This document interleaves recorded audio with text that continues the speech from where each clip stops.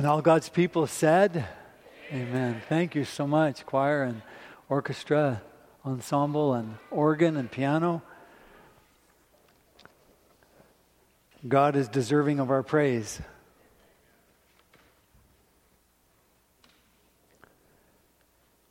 Here at Village Church, we've been talking about Paul's first letter to the church in Corinth all year. And we are in a mini-series in the middle of that series about love. And last week we began by talking about the first 3 verses of 1 Corinthians. And this chapter, the most famous chapter about love, the most famous words ever written. And we talked about love's preeminence, how love is the main point of life. Everything without love is nothing. And nothing plus love is everything. If you win at love, you'll win at life. If you fail at love, life will be a challenge. Paul said, though I speak with the tongue of men and of angels, but have not love, I've become a sounding brass or a clanging cymbal. And we talked about how love supersedes and overarches all the gifts of God, all the spiritual gifts, and creates, so to speak, an atmosphere, an environment where all God's gifts can work in the church. And the single purpose of my life becomes becoming a loving person, rooted in the grace of God and the friendship with Jesus Christ, my Savior, Lord, and advocate in heaven now. And the singular purpose of our church is to be a church of love. That was last week. Next week, Pastor Dan is going to focus on the last 5 or 6 verses of chapter number 13, talking about how love is eternal. And this week, we will talk about the center section of 1 Corinthians chapter 13, verses 4 to 7, love defined. And Paul uses 15 verbs to describe that. Now, all of them deserve an in-depth conversation, but we'll have time today to only dive into a couple of them. So if you're thinking we're going to talk about all 15, you can be relieved. Many people think of these words as just beautiful poetry that are spoken at weddings. And they think these words are like some kind of soft and fluffy, something that you'd read on a Hallmark card or something like that. And they think that when these words were spoken to the church in Corinth, that they got a really warm, fuzzy kind of feeling, like, oh, this is so nice. But to the contrary, Paul's words in this beautiful chapter that we're going to look like today, although they start with 2 positives, which we'll look at, love is patient, love is kind, they also end with, they have in the center 3 or 8 negatives. Love does not boast, it's not proud, it does not dishonor others, and on he goes. And in each one of those verbs that Paul uses about love, he's actually rebuking the church in Corinth, because that's exactly what they weren't. All 8 of those. These negatives were like, well, you could say a confrontational slap in the face for Corinth. And, well, it may be good for us to take a listen today as well. Love doesn't boast, he says, contrary to your striving in Corinth and in Walla Walla. Love is the opposite of pridefulness, which so consumes your energies and focus. And on he goes. All these negatives. So what prompted Paul to write these words to Corinth is that they needed some instruction. They needed a lot of it. And we need a bit of instruction as well. They were indulging in attitudes and behaviors that were hurtful. There was social climbing going on. There was a lust for status and money. There was a strident self-seeking going on in the church in Corinth. And it was wrecking their community. And he calls them worldly. He says in chapter 3, verse 1, brothers and sisters, I could not address you as a people who live by the Spirit, but as people who are still worldly. So for Paul, the whole idea of these 15 verbs come from not thoughts that Paul dreamt up, but rather they come from Jesus' life and teaching. For example, the first one, patience. Patience was a preeminent virtue and characteristic of Jesus. For example, from the age of 12, Jesus said, "I must be about my Father's business." Think of it, 12-year-old, and he has the weight of unprecedented proportions on his shoulders from this very young age. He lived with a sense of mission, as is evident from these words from his mouth. The situation is dire. He knows it. And yet, Jesus worked for the next 18 years from then as a carpenter in obscurity. He turned 18, still pounding nails in Nazareth. 20, still swinging a hammer. 25, 29. Now, I know you're probably saying, well, that's all prophetic. Well, it was, but imagine his patience during that time. And then, when he finally starts ministry with a big launch by his cousin John the Baptist, the first thing he does is find a place off the grid, some secluded spot in the desert for 40 days of unhurried prayer with his Father. Then one day, when Jesus is walking with his disciples, he's tired and says, "I'll take a break here by this well, Jacob's well," and he tells his disciples to go ahead into the city, and he begins a conversation with a Samaritan woman who was a real piece. No rabbi would have taken time to talk with this woman. She had had 5 wives. She was shacking up with another guy, and when the disciples come back, he's so engaged with this woman, it's like he's talking with the who's who's of Palestine. And they wonder. Another time, they're all in the boat, and a storm whips up the waves to the point where the disciples are freaking out, and they wonder about Jesus, and they look at him, and he's in the back of the boat. They're worried about drowning, and he's asleep in the back of the boat. Who ever heard of a napping Messiah? Next time your spouse gives you a hard time for napping, just tell her, "I'm trying to be more like Jesus."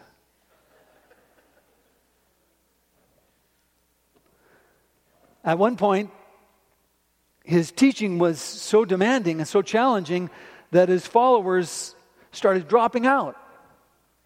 The crowd begins to thin. And Jesus' brothers are concerned. And they say to him, "You've got to go to Jerusalem. You've got to do something to get the momentum back." You remember the story, the Gospel of John. And Jesus says, no, not now. Not yet. My time is not yet. It'll come. Here's a man with a mission like no other has had. And yet, he was so patient. Sometimes, at least in my mind, we hear the word patience and we think this is teeth-gritting endurance. Like, oh God, give me the patience to put up with this bozo. Yeah. Jesus was not a teeth-gritter. I know that's not a word, but he wasn't a teeth-gritter. Even though he was so well known by his disciples, he was never uptight, ill-tempered, or at the end of his rope, so that you would never have heard them say, "Watch out today. Looks like Jesus got up on the wrong side of the bed." Never was that said.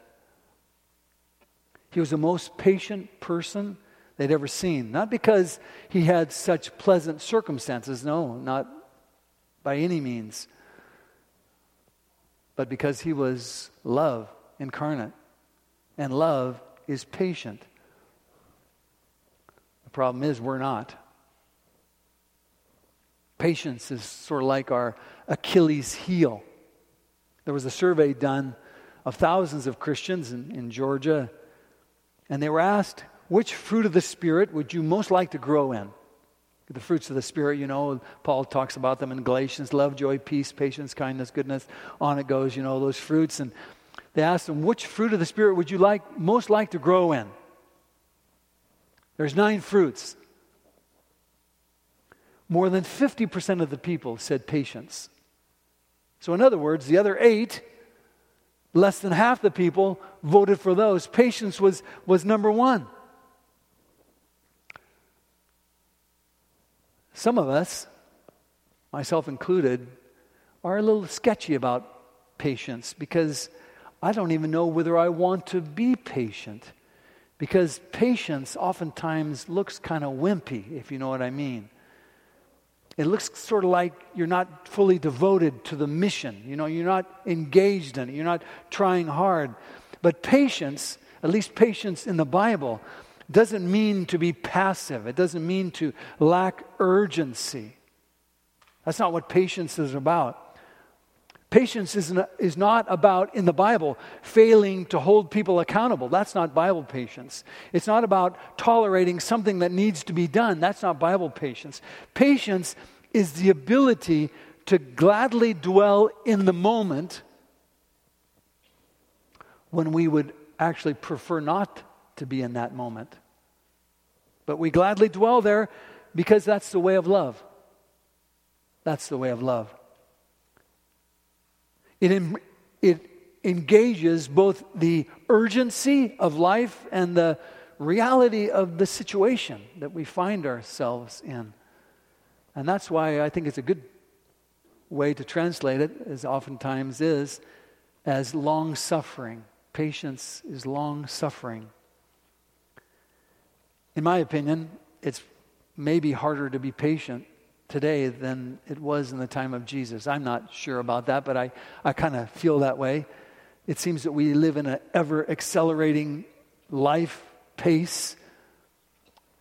For example, we've always had food as part of our lives, and fast food, yeah, there's been fast food, but now we've patented fast food, it appears to me anyway.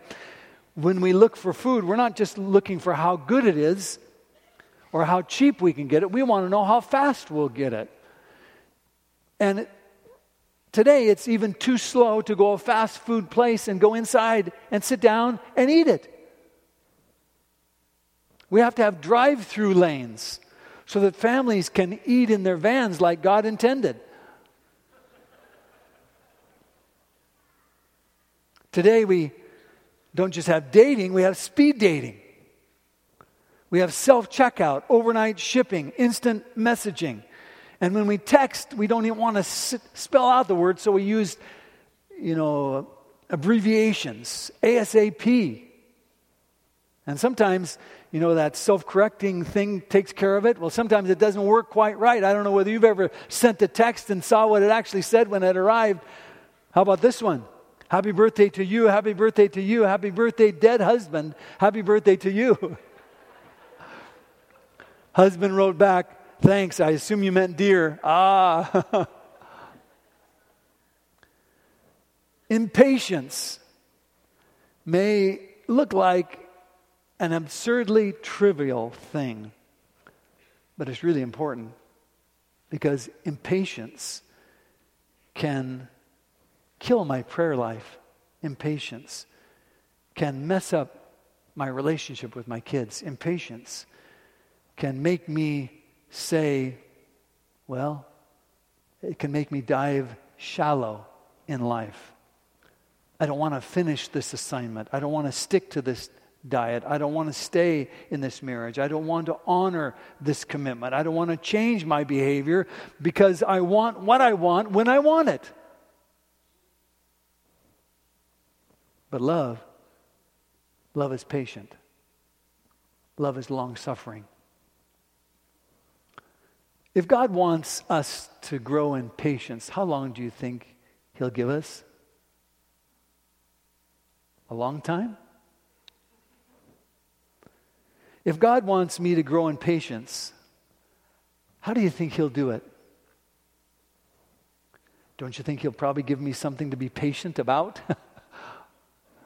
And I call those irritants. I don't know what you call them, but I call it irritants. Maybe you remember a few weeks ago, maybe a couple months ago, I told the children's story, and I and I had some shells and I had some fake pearls, and I told the children about oysters and how they make pearls.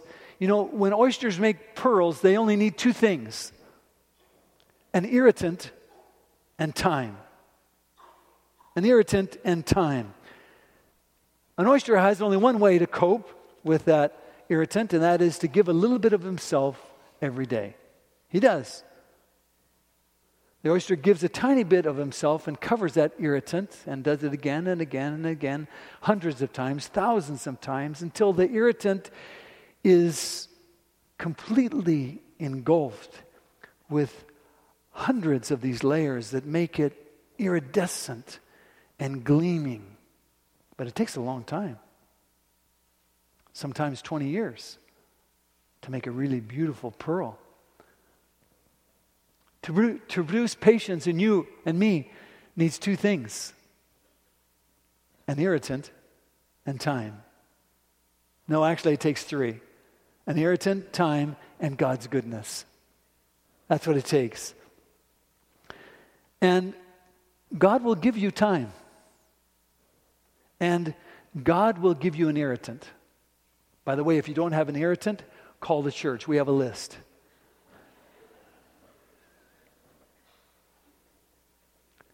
How patient is God? How patient is God in dealing with me? How does He relate to my issues? Look what Peter says. He's patient with you, not wishing for anyone to perish, but that everyone would come to repentance. God has a long leash. I'm so grateful for that. He has a long leash because He wants life transformation, not robotic conformity. He works long and hard with us, giving all of us grace and mercy and understanding. That's how He wants us to relate to others. On the other side of patience, if you called it a coin, flip the coin, is kindness. And that's the second attribute that Paul talks about. Patience is the passive side of love. Kindness is the active part. Love doesn't give back as it gets. Love gives back kindness instead. One of my favorite examples of kindness in the Bible is David. David had to be so patient. Think of his life, you know. He was anointed king as an early on in life, and he had to wait for years to actually be placed in that position. And during that time, he was chased and challenged over and over again by King Saul, who wanted to kill him. Many years later, finally, when King Saul and his son Jonathan, David's friend, had both died, David, who learned patience from his irritant, Saul, asked the question, is there anybody in Saul's family that's still alive? And it's told him, yes, there's one, Mephibosheth. He's young, he's lame, he's frightened, but David takes him in. He befriends him, he honors him, he protects him, he feeds him. And even though Mephibosheth really is David's rival to the throne, he's invited to the kingdom, to an honored place. Love is kind. That's the way love is. The question loving people ask is there anyone I can show kindness to? And that's a question I want to have you carry with you this week. Is there anyone I can show kindness to? Who can I show? Would you think of that this week? Who can I show kindness to? Last week it was another question. God, would you make me like yourself, more loving person? So those two questions. Last week, would you make me loving like you, God? This week, who can I show kindness to? Is there anyone I can show kindness to? You could do that. It doesn't take a degree. It doesn't take a resume. It doesn't take money. What if we never let a person come here to Village Church one time, 3 times, 10 times, 100 times, all their lives without giving them the gift of kindness? What if that? What if that? What if visitors would go away from this church and say, that was one of the kindest places I've ever been? Wouldn't that be something? Those people are just so kind. And then what if it overflowed from this place to everywhere in our lives? We're just kind people.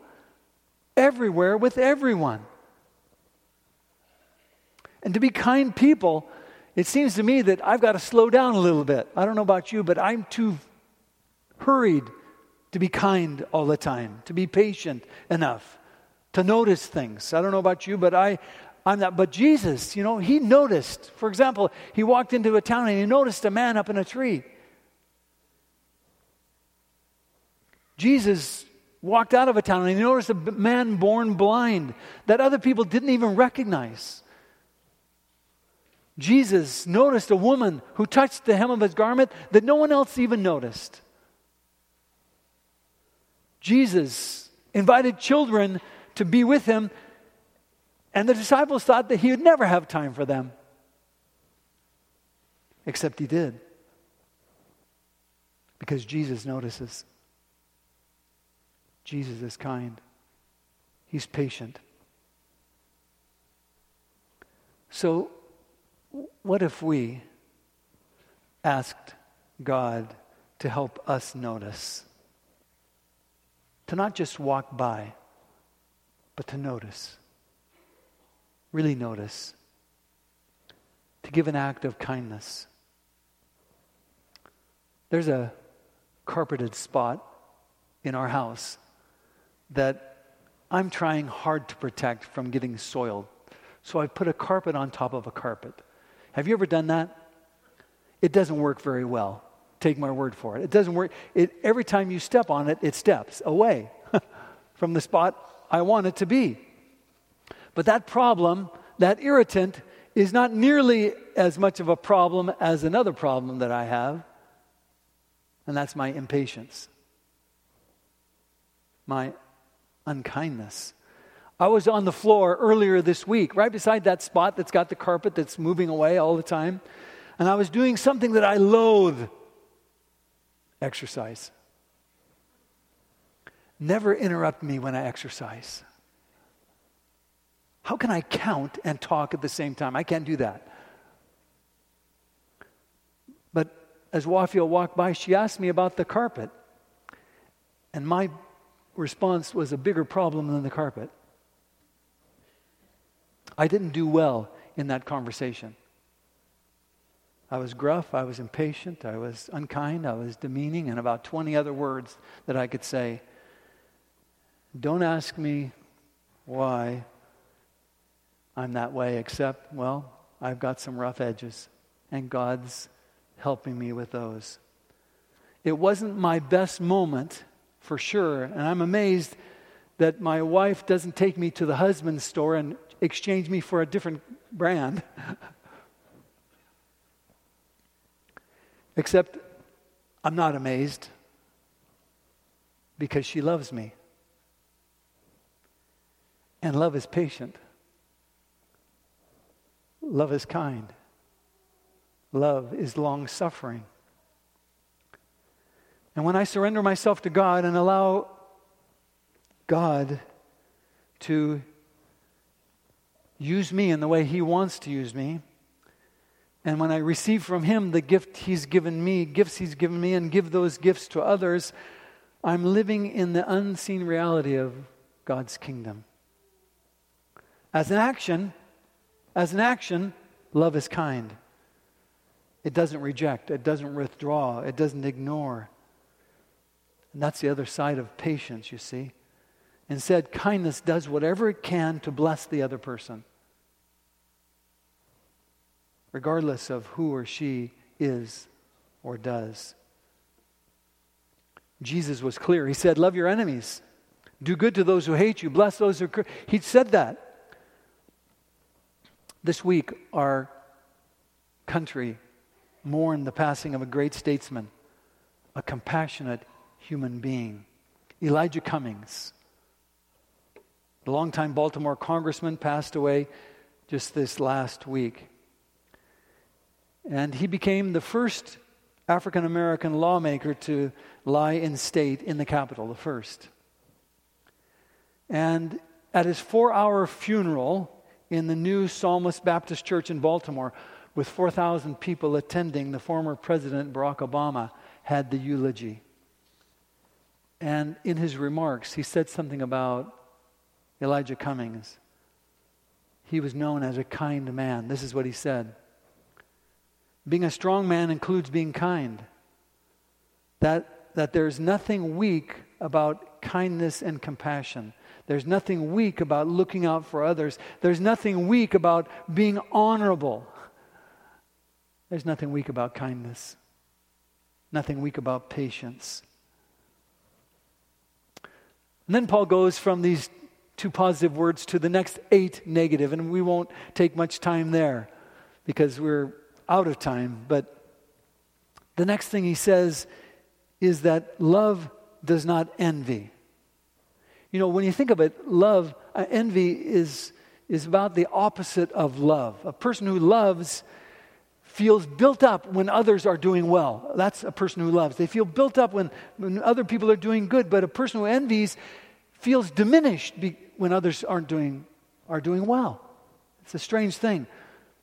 But when I love someone, I want constantly to build them up. But when I envy them, I compare myself to them. I want what they have, and I want to outdo them, and I want them to lose. That's envy. We can't get rid of envy by working hard at getting rid of envy. It can only be gotten rid of by agape love, God's love. I look at it kind of like my yard. The best way to keep the dandelions out of my yard is to have a nice, healthy lawn. It's the same way in my life. When God's love is present in my life, there's not room for envy to grow. That's the way it works. For your amazement, I'll just give you a little list of, I have a problem with envy. I'll just admit it to you. And here's some of the people, not the entire group, but here's some that I envy. I envy people who are smarter than me. I envy people who are more musical than me. I envy people who are wiser than me, better leaders than me, better writers than me, people who have perfect children. I envy people who are really relationally savvy. I envy people who are movers and shakers. I envy theologians. I envy people who can actually remember the Greek that they had in college.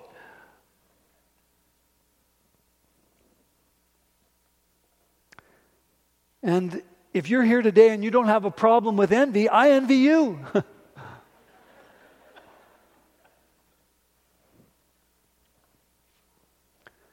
I envy because I'm puffed up inside. And Paul uses words like boast and proud and things like that. I envy. And because I'm a pastor and I'm not supposed to do this, I disguise it. And I really don't want to do it, but it's just a natural part of me. But I hide it in clever ways. But envy doesn't allow space for others to use their talents and time in a way that glorifies God. It feels diminished inside because of it. It feels threatened when other people are accomplishing things, and it feels lust for the same accomplishments and good fortune. Envy doesn't want me just to have more. It wants you to have less. In some ways, envy is really a contemporary problem today more than it's ever been before. I heard a research that documented that the impact of social media today is having a great effect on envy. You can imagine why. We have more access to the successes of more people than ever before in history. That's what they always post, isn't it? The successes, the things they're doing good, when they look good. And when I look at it, I think, boy, they have a better job than me. They have better ideas than me. They have better vacations than me. They have better kids than me. They have better hair than me. They have better everything than me. The more time they say that people spend on social media, the more envious they become. At the same time, envy is so old, so central, so subtle, that the first time sin is used in the Bible, it's associated with envy. And you know the story. Cain and Abel, they were brothers. God made love for families.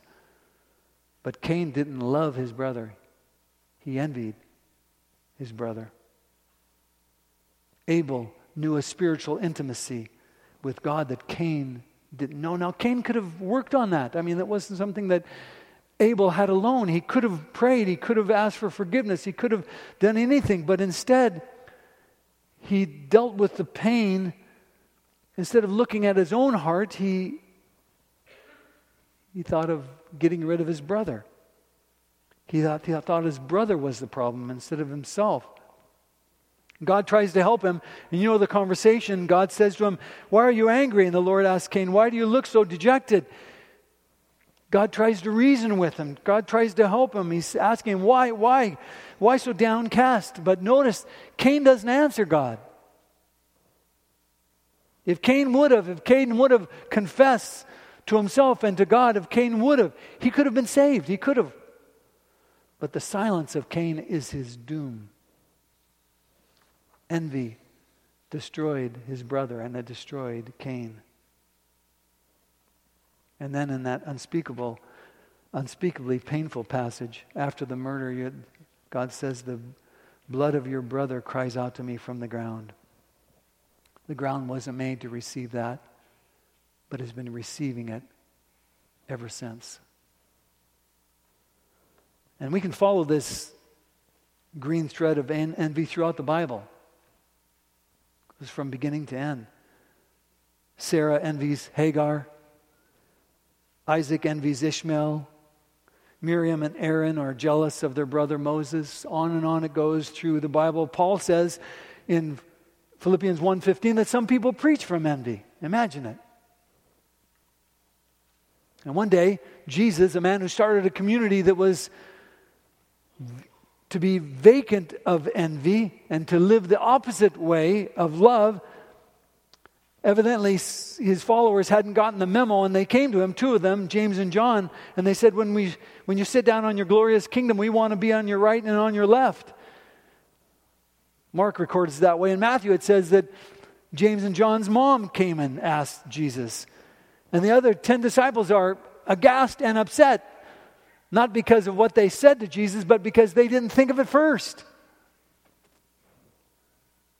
Then Jesus says, "You know that the rulers of this world lord it over the people, and the officials flaunt their authority over those under them. But among you, it will be different.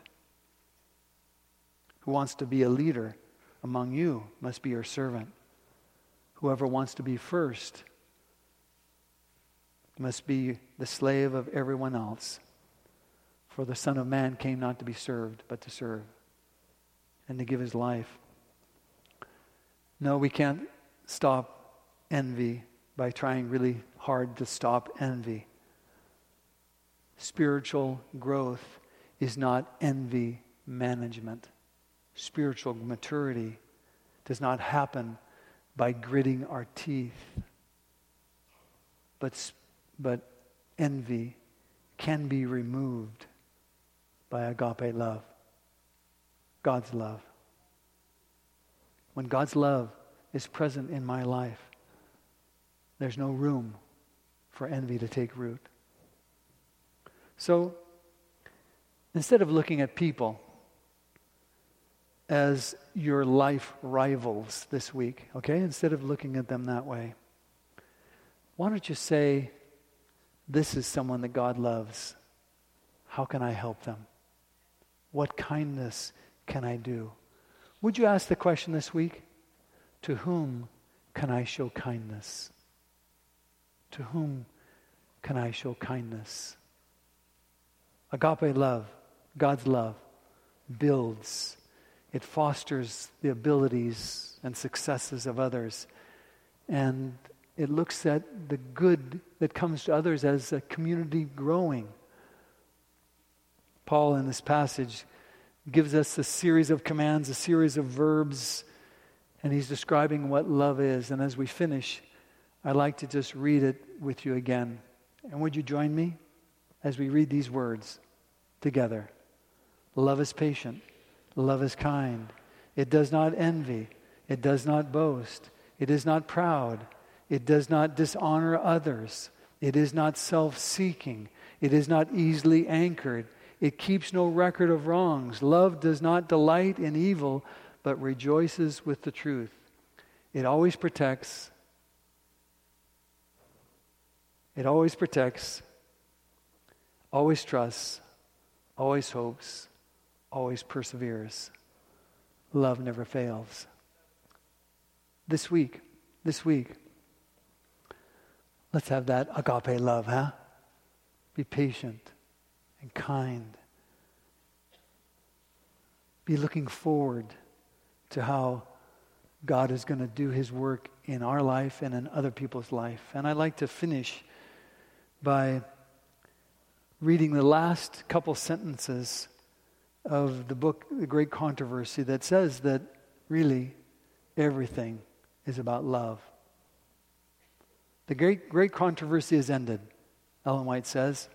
Sin and sinners are no more. The entire universe is clean. One pulse of harmony and gladness beats through the vast creation. From him who created all flow life and light and gladness throughout the realms of illimitable space. From the minutest atom to the greatest world, all things, animate and inanimate, in their unshadowed beauty and perfect joy, declare that, say it with me, God is love. Let's pray.